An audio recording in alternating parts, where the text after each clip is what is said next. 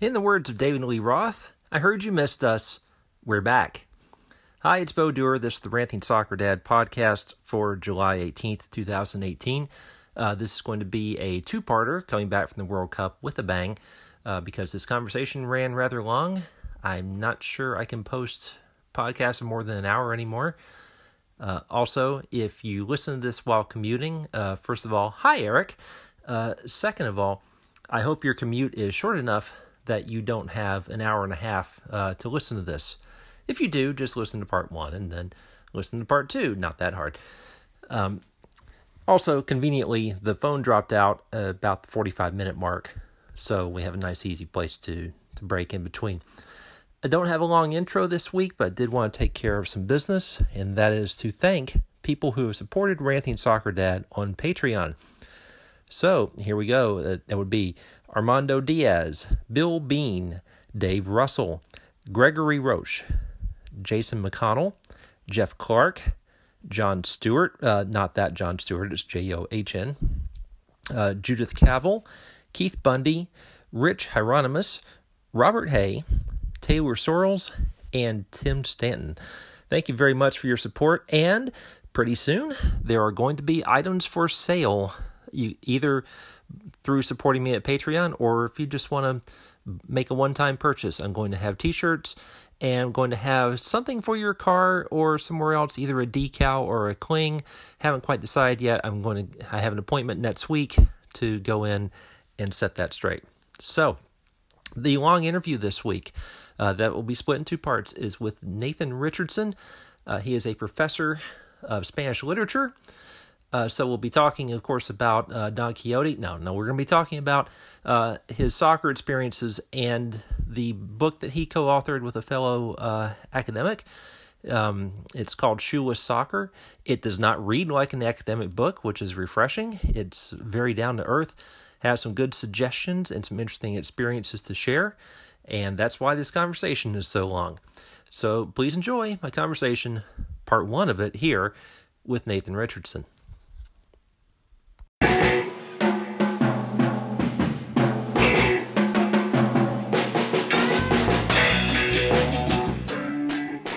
The cost of youth soccer, the industry has just gotten completely out of control. Why are kids on certain teams and how have they found themselves there? And is it indeed the best situation for them to develop? There really seems to be a lack of inclusion. I'd love to see a club just be honest and say that. Right. You know all that BS? Forget that. We're not saying it because it doesn't matter. We're just going to play to win.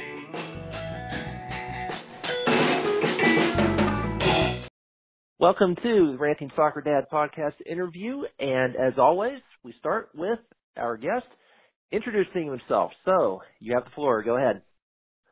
Okay, I'm Nathan Richardson. I am my real job, my day job is I'm a professor of Spanish literature. I've been working for the last 19 years at Bowling Green State University. I've just taken a job at University of Texas in San Antonio. So that's my real job. About 13 years ago, I became heavily involved in youth soccer in the area where we lived in Northwest Ohio. And I was the president of a soccer club for a total of 6 years. I was on the board of that club for 10 years. I ran their rec league, I guess the equivalent of a rec league, we call it the D League, for 6 years and coached extensively during that time and recruited coaches and trained coaches. And I coached travel most of that time as well, typically picking up the teams that nobody wanted to coach. In my final years, I started to demand slightly better teams to see what I could do with those teams. And for about 9 months, I was a director of coaching, and the club was going through a transition. They hired me to be director of coaching. For possibly, it wasn't an interim position, but quickly I realized I had a full-time job and I couldn't do it. I couldn't do that and be director of coaching. So I stepped down after 9 months. So I have some experience as director of coaching for a travel program. But those are my what I've been doing for the last 12 years. Again, my full-time job, I'm a professor. Part-time, I was helping with a local soccer club. And most recently, with with a friend of mine, we co-authored a book called Shula Soccer, Fixing the System and Winning the World Cup. Right, and that's the book that I've talked about on the blog before the World Cup. I think, and then I know you and I made contact then, and we agreed to wait till after the World Cup was done because there were just too many games to watch. Too much to do in the last month. So one thing I wanted to ask you about coaching, you've obviously devoted a lot of time to it and probably had to go through licensing courses of various kinds. And coaching education is, of course, a big issue. It was a big issue during the presidential campaign we just had. In a lot of cases, it's too expensive or too far away, or in some cases, it's just not very good. What's the best coaching education that you've come across? Okay. Well, first of all, I think, to be fair, that the coaching education I received in my region was fairly accessible, and I think that the people running the programs were pretty helpful. There was a lot of hands-on stuff. I thought the NSCAA was much more hands-on than the other people, but they were both licensing programs. I think were fairly helpful, and there were people saying the right things. Now we can get into this later, but the people running the courses are telling you the right things, but as soon as you go to your clubs, you're being told almost the opposite, or at least you're being sent messages that kind of run completely counter to what they're telling you in these coaching education programs, because the licensure programs are all about talking to you about player development and talking to you about kind of all the right things. And they give you all sorts of helpful activities that will keep the kids engaged. So, I don't have too many complaints about the coaching education I received, given our understanding of soccer within the United States of America today. Right. Now, our argument in the book is that is the problem. That the system works beautifully given what our understanding of soccer is, and we argue that our understanding of soccer is something very different. And so then I'll leave aside for the moment this question, or the question of the coaching education we received here in the United States, and I'll just tell you my real coaching education has happened overseas. I've lived in Argentina for a couple of years. I've lived in Spain for probably a total of 3 to 4 years of my life. One of those years, one of my sons was playing soccer already, and we just went around the corner to we were pretty ignorant at the time, and signed him up for a club, and it turned out that this club was, their youth teams were playing against Real Madrid and Atletico and Getafe and Rayo Vallecano. I mean, these are teams that play in La Liga. Right. These are the youth teams, but it was just we just figured we were signing up for a local club. But for an entire year, I went to practice twice a week, and just sat there and talked with parents and just watched what they did. And I became friends with a couple of guys. A coach who went on, he left that program and then went on to coach the U17s at Getafe, one of the La Liga teams. And I would go and visit his practices at Getafe and just kind of watch what he was doing. I noticed a number of details that were very different from what we see here in the United States. One thing I noticed, perhaps above all else from the very beginning, was the level of joy involved in Spanish soccer practices. The laughter, the fun, and combined with that, the intensity. The scale of emotion was much more intense in Spain than anything I've seen here. And it's not a question of Spanish character. It was a question of the way they were running practices. But there was much more laughter, and then every once in a while, the kids would get really intense, the coach would get really intense. But it was the laughter that I noticed from the beginning, much more fun in Spain than here in the United States. What I've noticed in my most recent trip to Argentina was everything I saw was incredibly compact, very small fields, lots of kids, and lots of play. And I'll just leave it at that. But I think that I've been taught by very competent teachers here in the United States. I'm a teacher myself. I've spent the last 25 years of my life teaching. Very competent teaching going on here in the United States. But we begin from certain premises that I think I would argue are misguided. and then there's just something different in the overall picture of what you see in Spain and Argentina versus what you see here. I can only speak for Spain and Argentina. I can't speak for the rest of the world, but I think it tells you something because I think that Argentina and Spain have historically been more successful than the United States in soccer. And it's funny you mentioned fun, because that's something that a lot of American coaches, even those who shun the U.S. soccer establishment and set themselves outside of it, they say, well, other countries are better because they take this so seriously, they if you mention fun, they accuse you of having a recreational mindset, and they think this needs to be deadly serious, and they say, well, other countries, they have people who are practically stabbing each other in the back because this is their way out of poverty, and then your experience is that this is actually fun and it's joyful. And this is something we heard in the presidential campaign. Steve Gans said that, he had a son who went through the development academy and said that they just sucked the joy out of it. And there's only when he went back and just started playing more for fun that he regained his love of the game. Yeah. So, So have you experienced that too, where it seems like the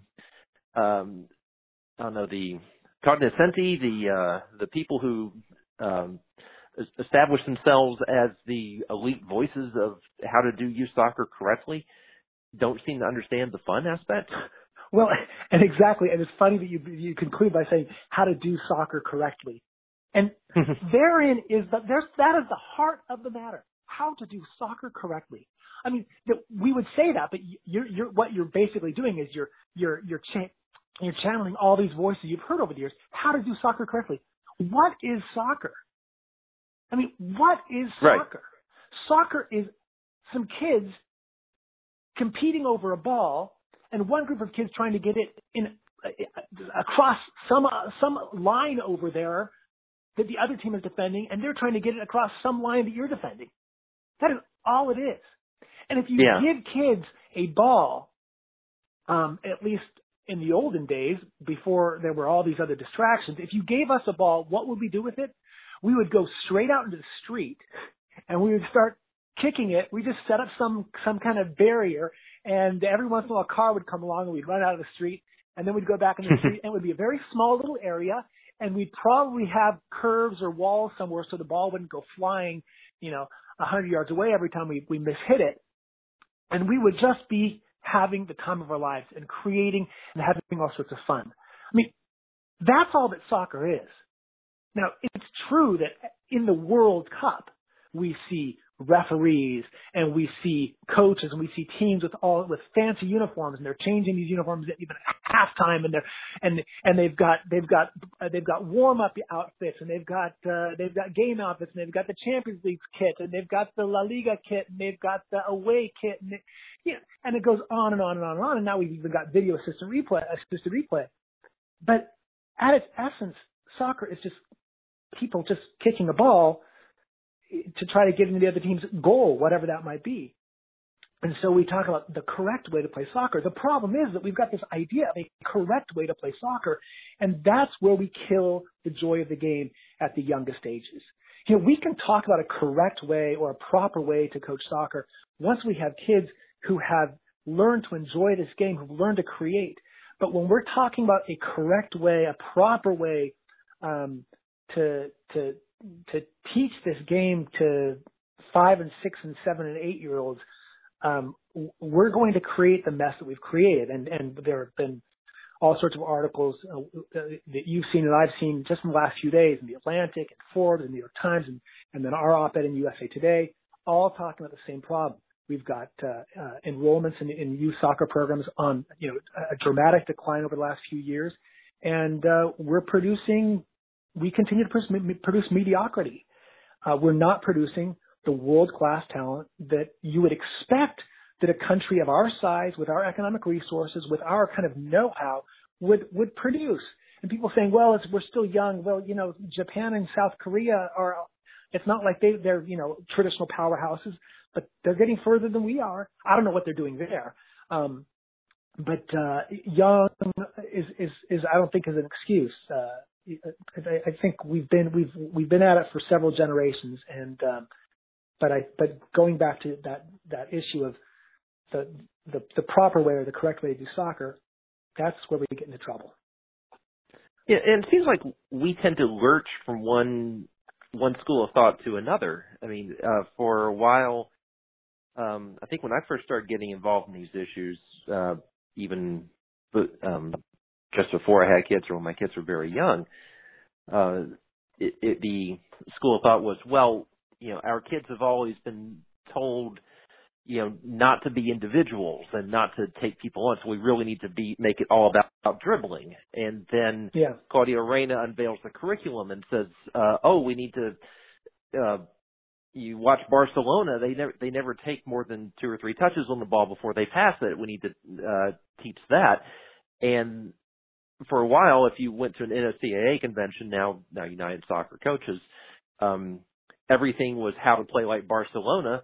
And then if you watch this year's World Cup, you saw Spain, with that sort of mindset, pass and pass and pass and pass. And after a while, my wife and I are watching at it, and we just yell, "Shoot!" Yeah, it was awful. Spain jumped the shark of their own creation. Now, they did.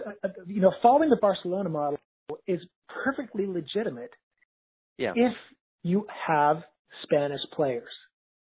Mm-hmm. Where are those Spanish players created? Are they created by eating paella and empanada? No, those Spanish players, before they get to Barcelona, are playing. They're playing on playgrounds. They're playing on the blacktop in front of their schools every day. And I know this because my kids attended public school for a year in Spain. And what happens? You show up, and there are about 4 different games going on with tennis balls and bouncy balls. They don't have official balls out there. Kids can't bring official balls to school, and the school isn't providing them. The kids bring a tennis ball in their pocket, and they're playing soccer games on the blacktop while their sisters, and this is sexist, but this is what happens. The sisters are playing hopscotch also on that blacktop, and kids are running around playing tag, and there are about 4 different soccer games going on the same little court. This is what's happening. And then in the neighborhoods, every neighborhood has, as we've recently discovered, we've been paying attention to the French national team in the banlieues of outside of Paris. All these neighborhoods, these high-rise neighborhoods, have down below what the equivalent of a basketball court. Typically, it's either fenced in or walled in. They don't play off the wall. Typically, the ball hits the wall, it's out of bounds. You play it right back in. But basically, no larger than the size of probably an official half court, the basketball court, and they're playing on hard concrete, gravel, dirt, and they're just playing pickup games all the time. So these kids have already established creativity on their own without any coaches. They're learning from their older brothers and the older neighborhood kids. It's mixed ages. If you want to get in that game, you better work on your skills early. But you've got 5-year-olds and you've got 15-year-olds sometimes playing the same game. And so, Barcelona is taking those kids, right? Xavi and Iniesta and Pujol, Piqué and Busquets, that generation, they grew up playing more than just at the Barcelona Academy. Now, it's true probably they were grabbed fairly early on from different academies, but they're playing lots of games with their friends on the weekends. Now, here in the United States, perhaps we can't just automatically expect our kids to go outside and play in the way they do in Spain or Argentina or other parts of the world. But if we start trying to Barcelona the kids when we first get them at age 3, but let's just say age 5 or age 6 or age 7 or age 8, and we haven't allowed them to just discover the game first, well, of course, copying the Barcelona system isn't going to produce the results that we want it to produce. Because what we've created, and I was at a recent State Cup tournament, so, State Cup, you expect to see the best kids in the state playing. Well, everyone can tiki-taka, that is, receive, control, pass, receive, control, pass, receive, control, pass.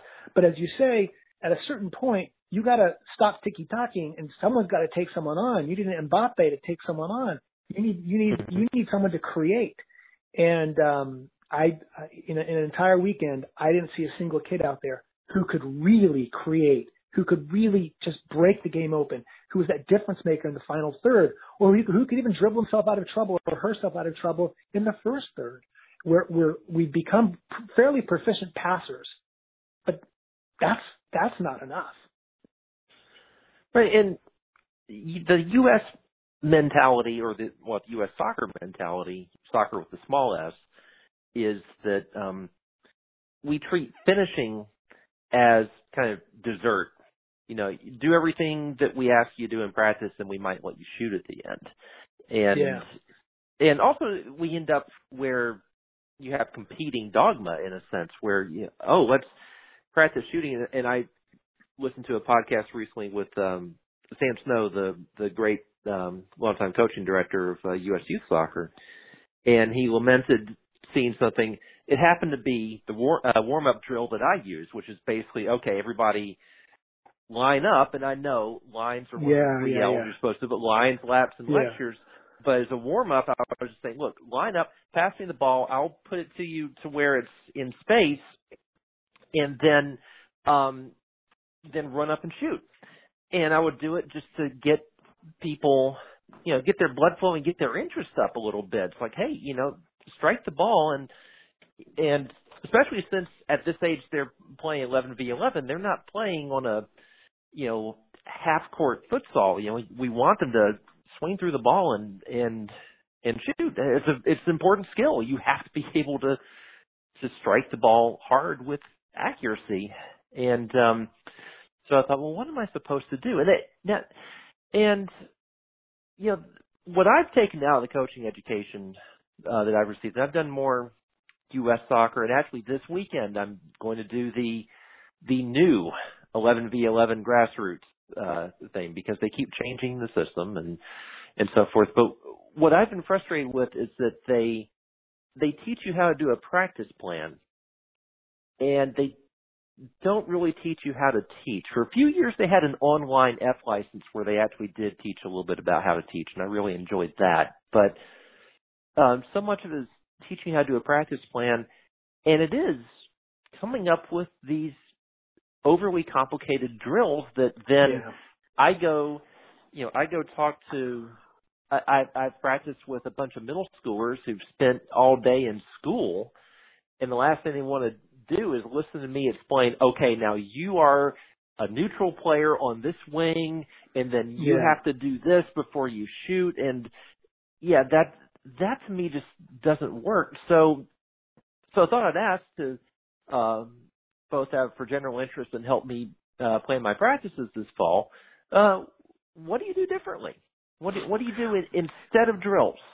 Yeah. So for the first 11 years of my coaching career, I tried to observe the very best coaches I could see around town, and I did all the different activities that U.S. Soccer recommends, and I learned in these coaching education sessions, and produced, I think, decent quality. I emphasized a lot the foot skills because I coached younger teams, and all my players could dribble quite well. They could receive the ball. It was technique with lots of games, lots of different activities.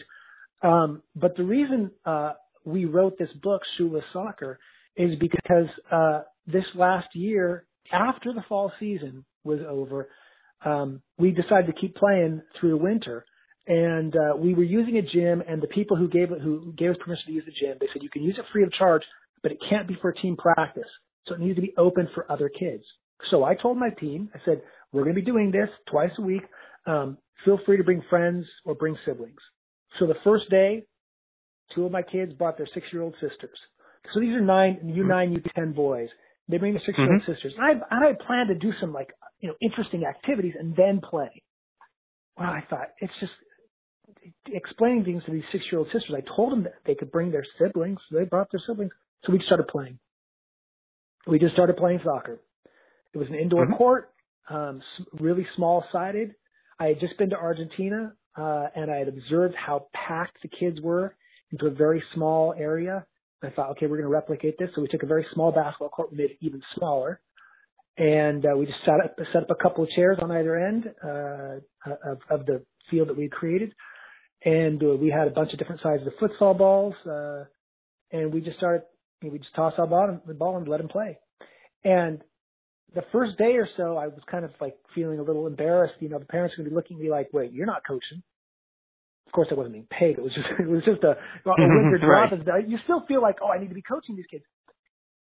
And by the end of the second day, when the kids didn't want to leave and they just kept playing and playing and playing, and these 6-year-old girls are still playing and everyone is laughing and having a good time, a couple parents, we kind of look at each other and say, something's going on here. Well, from that point forward, we just let them play. And through the spring season, we went back outdoors. I just let them play. So getting back to your very specific question, my recommendation for these younger ages is, yeah, you're right. The kids have been in school all day. What do they want to do? They want to shoot on goal. They want to play soccer. Yep. So I just bring them out, create a small-sided field, not a pug goal, because I want them to blast that ball. Luckily, our club has some really nice quality goals, small size goals, but solid steel frames with good nets on them. And we just put them. The first kid shows up, I start playing 1v1 with them. Second kid shows up, it's 2v1. Third kid shows up, now I start to. Fourth kid shows up, I step out. If I have an assistant there, my assistant might keep going, especially with my high school age assistant who's got some really great foot skills. I'll keep him out there because they love playing with him, and they just play and play and play. And as long as the play has quality, I might not break that up for the first 20 minutes of practice, first half hour of practice, because they're just going hard and they are blasting that ball in the back of the net. And it's the fields are small, and so they're getting lots of chances to shoot on goal. I'm not telling them to dribble or to pass. They're being ball hogs, or they're making passes depending on the mood they're in. So it's also a chance to work out the edge they bring from school. There's always a kid who's in a bad mood, and so you kind of talk to the kid on the side while the other kids are just still playing. And you might go for a half hour of just playing soccer. Now after that, or if I'm seeing something that's not working, I might pull them aside and say, okay, guys, I want you guys to work on decision making. Okay, so we're going to just keep playing. Nothing changes. No rule changes. The only thing that I'm going to call you on is if I'm seeing you're not making good decisions, I'm going to call you on it. And if they can't get that right, I might say, okay, you make a clearly bad decision, it's a turnover. And they all groan and moan. But I might also do the other extreme and say, I want you guys to be ball hogs. For the next 10 minutes, you get that ball, I want you to be a total ball hog. And we kind of talk about how that we don't just beat the ball hog up, right? We don't kick the ball hog to death. All sorts of things, but we sometimes we'll play for an entire practice and we just play soccer. Now there may be, and I'm not expert enough, I'm an amateur at this. There may be at older ages a time and a place for something much more complex, much more skill oriented. But I'm taking American kids who never play on their own. They have no game sense. To just run them through a bunch of drills is going to kill the love of a game that they've never even played yet. And this is the problem that I see is we're taking 3-year-olds and 4-year-olds, and we're running them through drills so they can learn to play a game. By the time they would ever discover that game, most of them have lost interest. And so then we're trying to create an elite program. We're trying to figure out what to do with our elite players.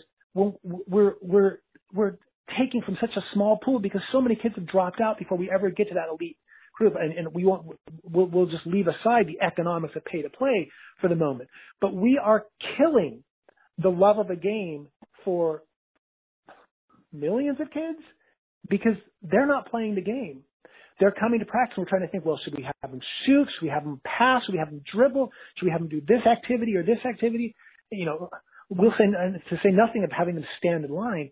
Why aren't we just having them show up and play and play and play? Because until our kids can learn to play soccer, we're trying to make a silk purse out of a sow's ear to try to teach Barcelona to a bunch of kids who don't have any game sense is silk purse out of a sow's ear. It's lipstick on a pig. And that's what we're doing in this country. Because I go around the country. My experience is mostly Ohio and Southern California. Southern California, a hotbed of soccer. There's a park across the street where I grew up. My parents still live there. And there's soccer teams out there playing all the time. But they're not playing. They're practicing. And I challenge you to go for a jog around any park, any local park where you got soccer teams practicing. And you'll be shocked how few of those teams are actually playing soccer. You just almost never see it.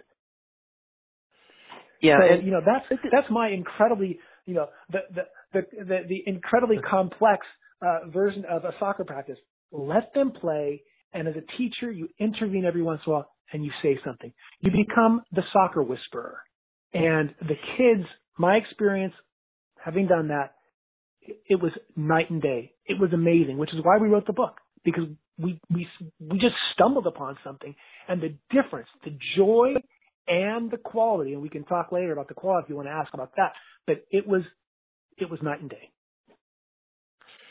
Well, the good news is that the first practice plans that I've seen in the new practice play model that is apparently replacing the old warm-up small-sided game, then expanded small-sided game, and we're not really going to explain the difference between the two, and then scrimmage model. But the first practice plans I've seen start with what you're describing, which is where you as kids come in, you have them start playing, and you ask about their day, and which I think is a nice teaching point. Of course, it reminds me that, maybe one thing I should do this fall is to try to sign up for the first practice slot on each field. So I'm not sitting there with my kids off to the side, waiting for the team ahead of us to vacate so we can, because that's our area. You've got basically 3 time slots per field. Because fields are in such demand.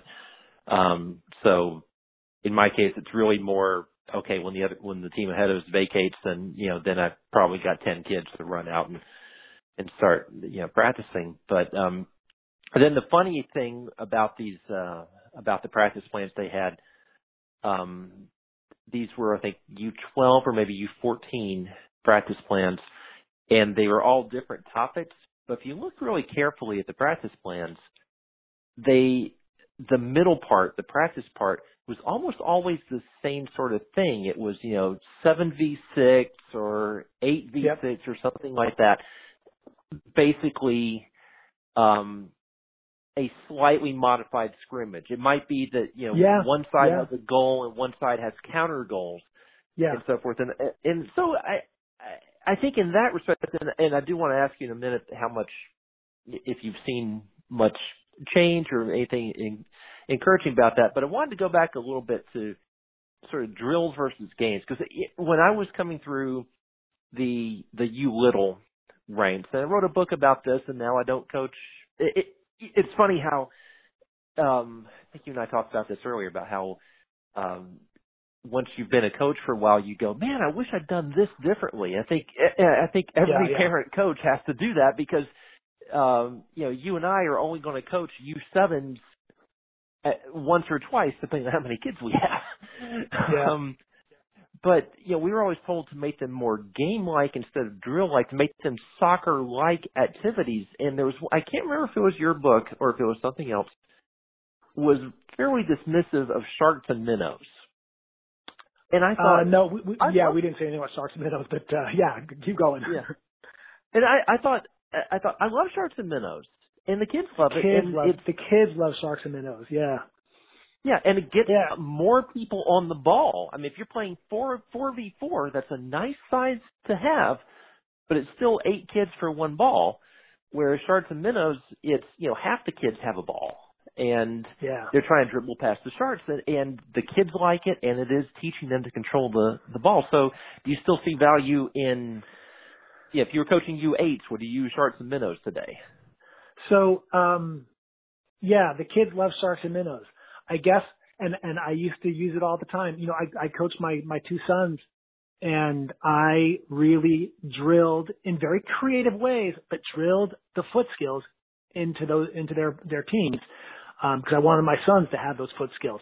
And, they all developed those foot skills, and we did a lot of sharks and minnows and variations on sharks and minnows to keep as many kids with their feet on the ball, trying to evade a defender as much as possible, right? It was maximum touch.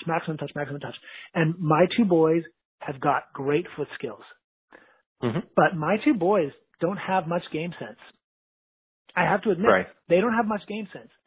So the reason, again, we wrote this book is because this year we went to, let's just play ball on a small field, and you worry that they're not going to get as many touches, and they don't get as many touches, but because the field is very small, and and there are a lot of kids on that field. It's quite packed in.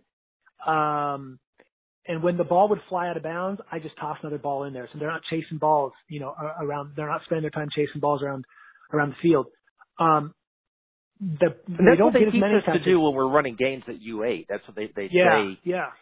So, to just toss the ball in. Yeah. Overall, the kids aren't getting as many touches as Sharks and Minnows or any other drill you're going to run. But the touches they're getting are so much more authentic and so much more intense. Mm-hmm. The boys are picking up skills. So I used to spend entire seasons teaching my kids a series of foot skills. But when we started playing, and I would have my assistant, I would get these assistant coaches, quote unquote assistant coaches. My assistant coaches are always other adults, right? The adults are paid, a very nominal sum to be an assistant. But I have them there for crowd control. I bring out these teenagers with real great foot skills and some kind of ability to kind of have a good time with the kids. And those teenagers, or we had a couple of college students, one who's now playing with the USL team, another one who's a graduate student from Brazil with just crazy foot skills. Those guys, they start playing, and I tell them, I don't want you coaching at all. All I want you doing is doing the craziest stuff you can come up with against these boys. Well, guess what happens? Within 5 minutes, my boys are trying to pull off all the moves that I've been trying to coach into them for the last year. They're doing it within 5 minutes in a real game situation, playing against older kids. All I got to do is stick out one older kid, and the older kid rainbows someone, or the older kid scissors someone, or the older kid pulls a Zidane or Maradona or whatever you want to call it. And suddenly, all my boys want to try it. The older kid, points over there and says, "Hey, what's that?" And then goes the other way. And suddenly, all my boys are trying that. And so, what happened when we got in the travel season? Well, we didn't win all of our games because I had boys out there who were trying to nutmeg the keeper when they've got an easy shot on goal. You might say, well, see, that's what you got. But my argument would be, and what? We didn't win the U10 division of Northwest Ohio soccer? Right. Who cares? My kids are trying to nutmeg the keeper. My kid is rainbowing the defender. The other team, they're playing like a machine. And so we won slightly over half of our games. But we were by far the smallest club in the highest division of the league. And the last 2 games of the season, when it was going to, a question of are we going to finish above 500 or below 500, I asked the boys, do you want to win? Do you want to win these games? And they said yes. And so halfway through the second to last game, at halftime, I said, okay, guys, we're going to play to win. And we ended up we were down 2-1. We ended up beating them 8-0 in the second half. I mean, so my boys could play soccer, but they were back to the way we ran practice. Not as many touches, but the touches are so much more meaningful. And I think that's what we want, are meaningful touches. Going back to Sharks and Minnows is fun. It's better than just running up and down the field with a fake defender, kind of a shadow defender on you. But I think that you can get even more out of simply letting them play soccer. At these younger ages, we need to let them play. I think the model you're talking about, the play, practice play, or whatever, however they put it, is right on. But you know what? If the play is working, there's no reason to ever break that up. And I would also argue, I think, along with what you were saying, that you can use that same game one day to emphasize good decision making, the next day to emphasize creativity, the next day to emphasize how to really finish on that goal, the next day how to emphasize 1v1 defending, the next day how to emphasize team defending, and it all works. I mean, soccer is a game after all, and you've got to be able to play that game. Yeah, I'll need to dig up these practice plans and put them in the show notes, and so people can take a look at them. I don't quite remember where they are off the top of my head, but I'll be able to find them, put them in the show notes for this. And yeah, there is a balance to strike here, because between the skill development, the game. There's a club I know that is all about skill development, and they tell you, oh, don't worry about game results. Don't worry about game results. And at U9 and U10, that's okay. By the time you get to U12 and you have kids who are still, oh, I'm on defense, I'm going to pass right in front of my own goal, and then someone runs up and scores, and you go, this is the 4th year they've just been getting their butts kicked, and now most of them want to quit. yeah, so it does seem like at some point we have to teach game sense, and that brings us into really sort of the meat of your book, and where I was interested, but at times a little bit skeptical about, making everything sort of more free play and letting kids learn through the game. Because I thought of one experience I had with a kid who turned out for my U7 practices wearing a Messi shirt, had wonderful skills. Yeah, when we were dribbling, he was fine. When we started playing 3-on-3 or 4-on-4, he never touched the ball because he was, a small, slight kid, and the big, fast kids were just taking the ball, and he never got a sniff of it, and I didn't see him come back the next season. So what can we do about that? And how does the model that you're suggesting, where everybody get in and play, what do you do with a kid like that to keep him involved? Yeah, so I wasn't there for your practice, but what one of the things we argue in our book is that the conditions that our kids are playing within are rewarding the wrong kinds of skills. They're not rewarding the kinds of skills that would have maybe allowed that Messi kid to shine. Typically, American fields are much larger than the fields that the little kids play on in Spain or Argentina. Again, I'm just going to speak from my experience. My co-author has a lot of experience in Italy. He says the same thing. So we're on larger fields. Larger fields reward the larger kids, the kids who have developed early. They can't. So larger fields, much more space. Big kids, fast kids, they dominate. Not the kids with the skills. We also tend to play on much thicker grass than what they play on in other countries. In fact, in other countries, they're not playing on grass. Your average Spanish kid has never played a youth game on grass. They play on dirt, hard packed dirt traditionally, and more recently they're playing on artificial turf. But in the neighborhoods they're playing on concrete. They're playing on asphalt. Those hard, fast surfaces are going to reward the foot skills, and they're going to disincentivize the kid who just boots the ball far up the field. Because when you're playing on thick grass, if you put a 3-year-old out on the grass that we play on in Northwest Ohio, which is often, if you actually pull the blade out of the ground, you'll find it 6 inches long, 6 inches. And the kind of grass they play on at the Camp Nou in Barcelona, a centimeter and a half. That's carpet. That's hard carpet. We're playing on 6 inches of grass. 4 inches if we're lucky. I was at a recent tournament. The grass looked pretty good, but I yanked the grass out from the roots, and it's about 4 inches in length. A 3-year-old, if in playing in 6 inches of grass, the only 3-year-old who can move that ball is a 3-year-old with a big foot. And when that kid launches that ball, all the parents are going to go, woo, and the coaches are going to go, yeah. And you're even going to hear coaches, we all know, you're going to have coaches, even sometimes coaching for somewhat elite programs, and I'm just talking about the elite programs I know, who were screaming, boot it, boot it, boot it. I mean, it's just insane. And so your little Messi, in those kinds of conditions, I'm not saying those were the conditions that you played under, but they're the conditions I've seen in Ohio and that I've seen in California, Southern California. Supposedly we've got great soccer in Southern California. But these are the conditions that the vast majority of kids are playing under.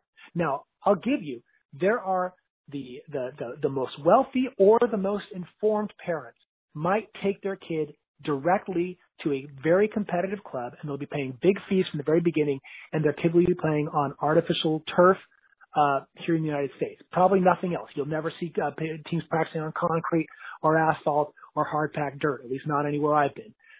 And so their kids might not be playing under those conditions. But as long as the United States allows the vast majority, 95% of their kids, to be learning soccer in the conditions that our kids are learning soccer in, well, we're going to be rewarding all the wrong things, and we're going to lose so much talent early on. I'll just share one little anecdote. There's a kid who's in college now playing club soccer at the local university, got great foot skills, ended up being the best player of his age group by the time he graduated from high school. But when he was U9, U10, his coach would come to me. I was the president of the club, and his coach would come to me and complain all the time. This kid sucks. And he would tell me, he sucks, he's too small, he's too slow, he can't do this. Why don't we cut kids? This club needs to be more competitive. We need to cut more kids. But I knew this kid personally. I knew his love for the game. I knew his passion. I knew he was always in the backyard dribbling around. And that's where the recording cut out. So just pretend you're listening to an old vinyl album. Since this is a long conversation spread over 2 parts, let's pretend it's Tales from Topographic Oceans by Yes. And just flip over to side 2 or part 2, which you can find the same place you found this one. Thanks.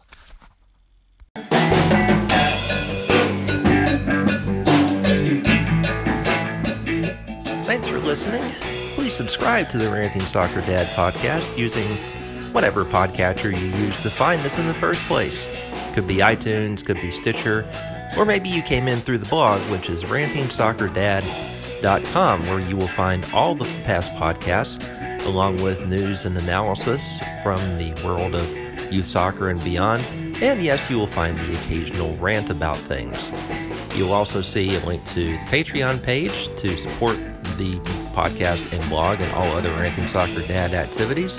And you'll see merchandise, including the Travel Sucker t-shirt. Until next time, rant on.